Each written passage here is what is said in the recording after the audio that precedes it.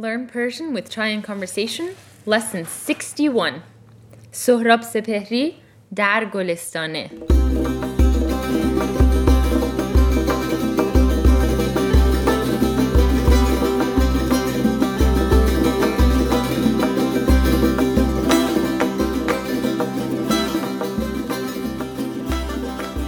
Hello and welcome to Lesson 61 of the Learn Persian with Chai and Conversation podcast series.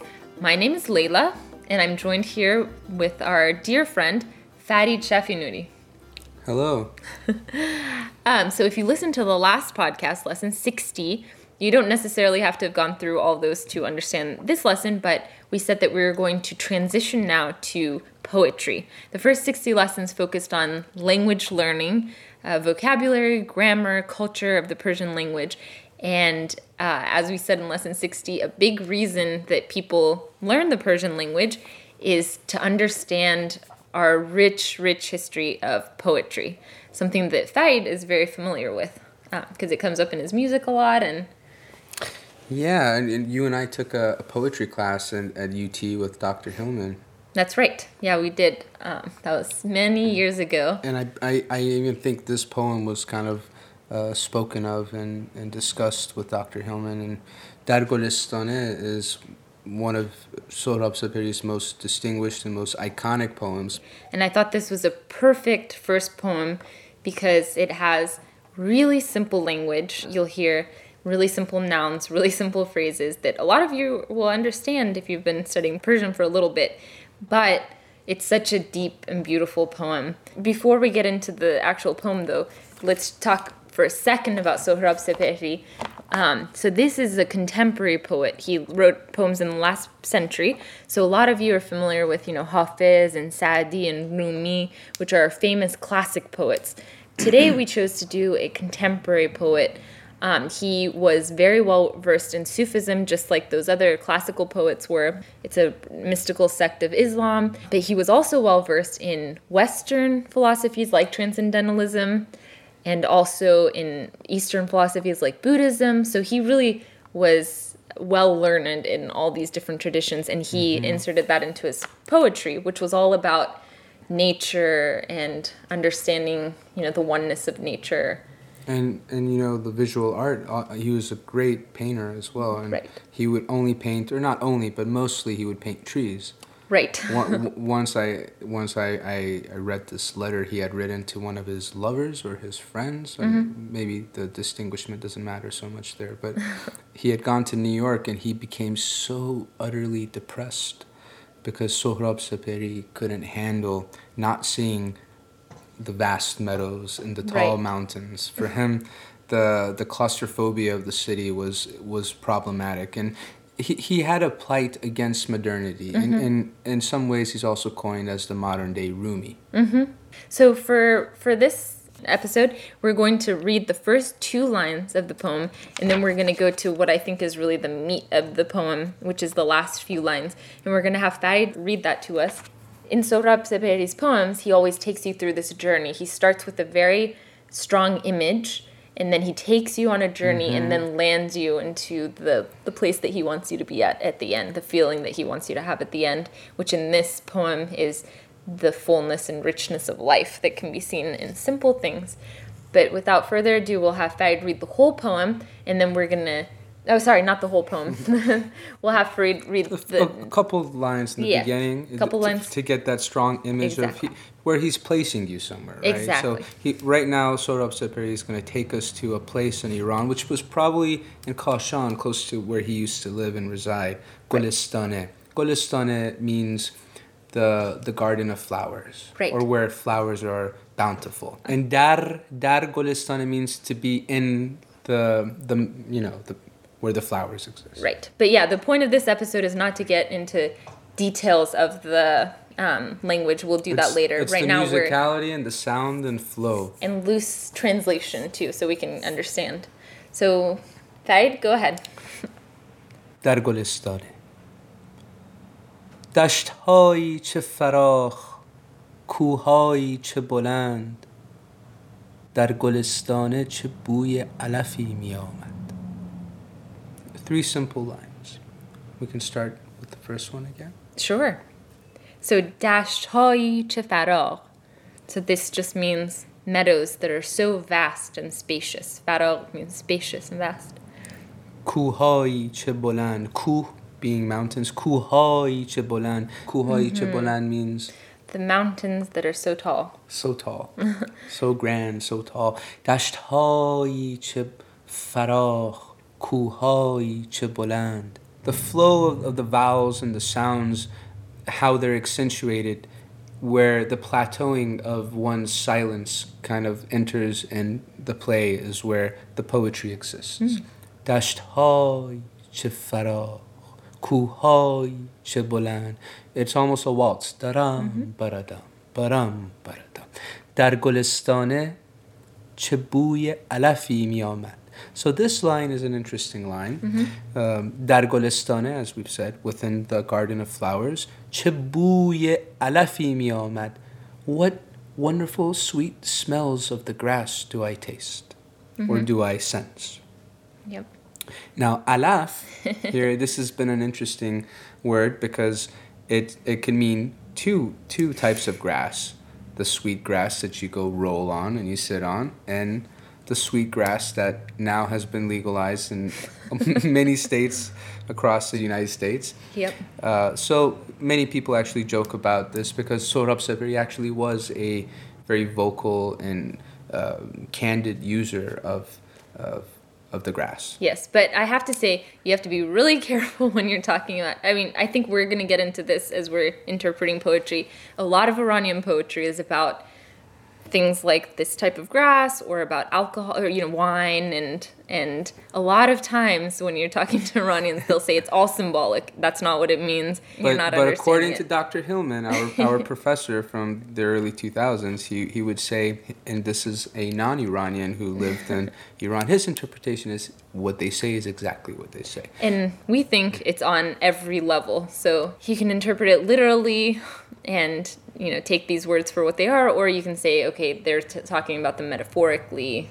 Exactly. But we like to understand the entire meaning, and literal and metaphorical. So if we jump further through the poem, we arrive at where his main message, where he's trying to tell us, well, okay, I've taken you to the meadows. Yep. I've taken you to the high mountains, and now we're all in Golestane. So let me tell you what all this means. He goes, زندگی خالی نیست. مهربانی هست. سیب هست. ایمان هست. آری. تا شقایق هست زندگی باید کرد. در دل من چیزی است مثل یک بیشه نور، مثل خواب دم صبح، و چنان بیتابم که دلم میخواهد بدوم تا ته دشت، بروم تا سر کوه. دورها آوایی است که مرا میخواند. Great. So that was the last part of the poem, and now let's just go through it. This next part, زندگی خالی نیست. زندگی, life. Yeah. خالی, empty. نیست, isn't. Life isn't empty. Which is one of my favorite lines of any poem. It always gives me chills.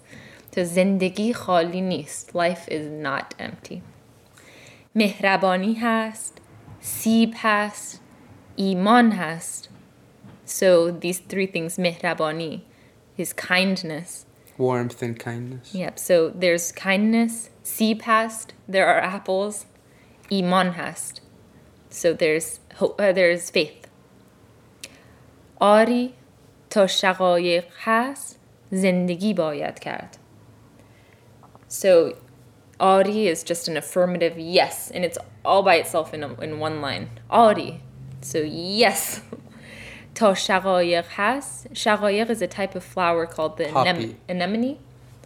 Anemone or the poppy. I've always associated with poppy, but I'm sure it's also the anemone or that. So while there are poppy flowers, زندگی باید کرد. One must live. Or is there another way you can translate it? Well, yes, it's interesting. Again, we now go from marijuana to opium, or or because poppy, you know, that's where opium has come from. So again, there's that dual meaning. Again, we're like, what is this guy talking about? But he's saying, "Ari ta shaqayiq hast." Until the poppy flowers exist, zindagi bayad kard. You must live. You must live. He is pleading you. He's almost demanding you. He's leaving you no choice of thought. You can't waver on this. If there is beauty in the world, if you can be in the garden of flowers, if you can see the tall mountains, if you can see the vastness in front of you, life isn't empty. This is all warmth. This is all kindness. This existence, and this is where his transcendentalist comes in. It's like sheer existence needs to be experienced, like every raisin, every morsel. Right. And it's the best, to me, this is the best antidote to depression. It's, I mean, you wake up every morning and you say, oh man, as long as life is in existence, we're here. We must live. We must live. For simple things like flowers. As long as there are flowers, we must be alive. And this is a poet that was battling leukemia and then lost his life in the 70s. Ta shaqayiq hast, zindagi bayad kard. Beautiful. And so now let's go to the last part. So dar dil man chizi hast. So just this, in my heart, there's something. There's something in my heart. There's something in my heart. Misl yek bishe nur. Like a bucket of light. Misl khab dam subh. Like the early morning nap that we take. So that sleep that you're kind of asleep and kind of awake. Va chenon bitabam. And I am so restless. And impatient. Bitab, impatient, restless. Ke dilam mikhahad bedavam ta ته dasht. So my heart wants to run to the end of the meadow.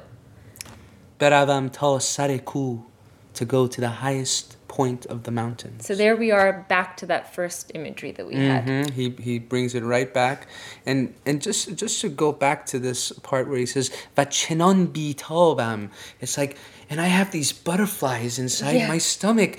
Ke dilam mikhahad bedavam ta ته dasht, beravam ta sar ko. And again, the musicality, when you repeat these to yourself, these are simple images, but what makes it poetry is how it feels coming off of your tongue. Why is French so beautiful? Right. Durha avایی است. In the distance there is... Avایی است. There is a voice coming from the distance.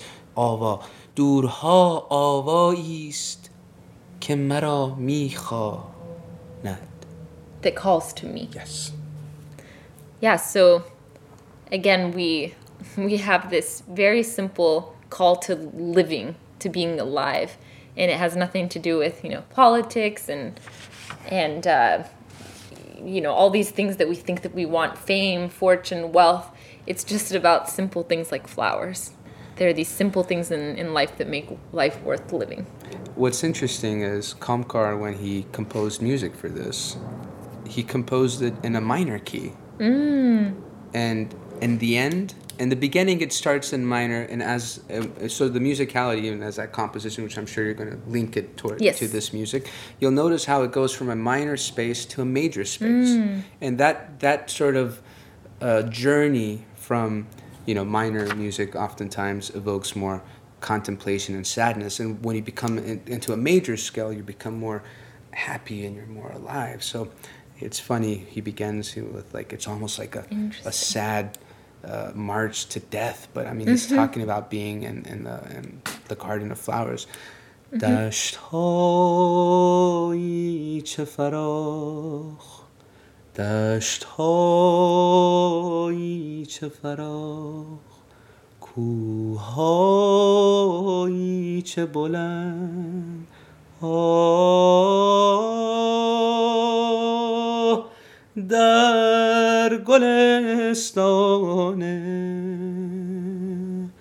در گلستانه چه بوی علفی می آمد. Beautiful. Yeah, just to end, so we've read this poem and we've kind of gone through it. And like I said, next couple of lessons, I'm going to be going through the words more in detail. But I wanted to end by talking about just the tradition of poetry. For Iranians, poetry is just something that's ingrained in the Persian culture. You cannot understand Persian culture without understanding the poetry. And everyone from, the most educated person to the most rural villager in Iran has these poems memorized. And so I want to encourage, like we said, we're going to link to the music, listen to the music, look at this poem. We'll have it written out in phonetic English on the website. Look at this poem and really try to start memorizing these poems. Memorizing, and something that just crossed my mind is very instant, is recite it. Poetically. Sure. Yeah. Poetically recite it and give it that flow, play off of the vowels. What's beautiful about language, and Farsi is such a beautiful, not because I'm partial to it because I'm Persian, but the flow of the language itself, the vowels, it's giving you the keys and the instruction on what poetry is. So just listening to it and reciting it over and over again, maybe taking little videos and snippets of yourself and sending it to Chai in Conversation of yourself, That's a good idea. Yeah, reciting the poems. Yeah, and we'd love to hear your feedback. We'll be getting together and making more of these podcasts about different poems. If you have any poems that you're curious about, let us know. We have a list going already, but we always welcome suggestions or about the format of the show or anything. Just go on our website, Chai in Conversation with Chai spelled C-H-A-I, and there you'll find out more about Farid's music. He has some music written with Sohrab Sepehri's poems, so we'll link to that as well. That'll be a great resource to listen to as you're starting your journey into Persian poetry. And we'll stop there for now. And thank you, Farid, for joining us. Yeah, thank you for having me, and good luck, guys. Let's hear you recite these poems. Bye.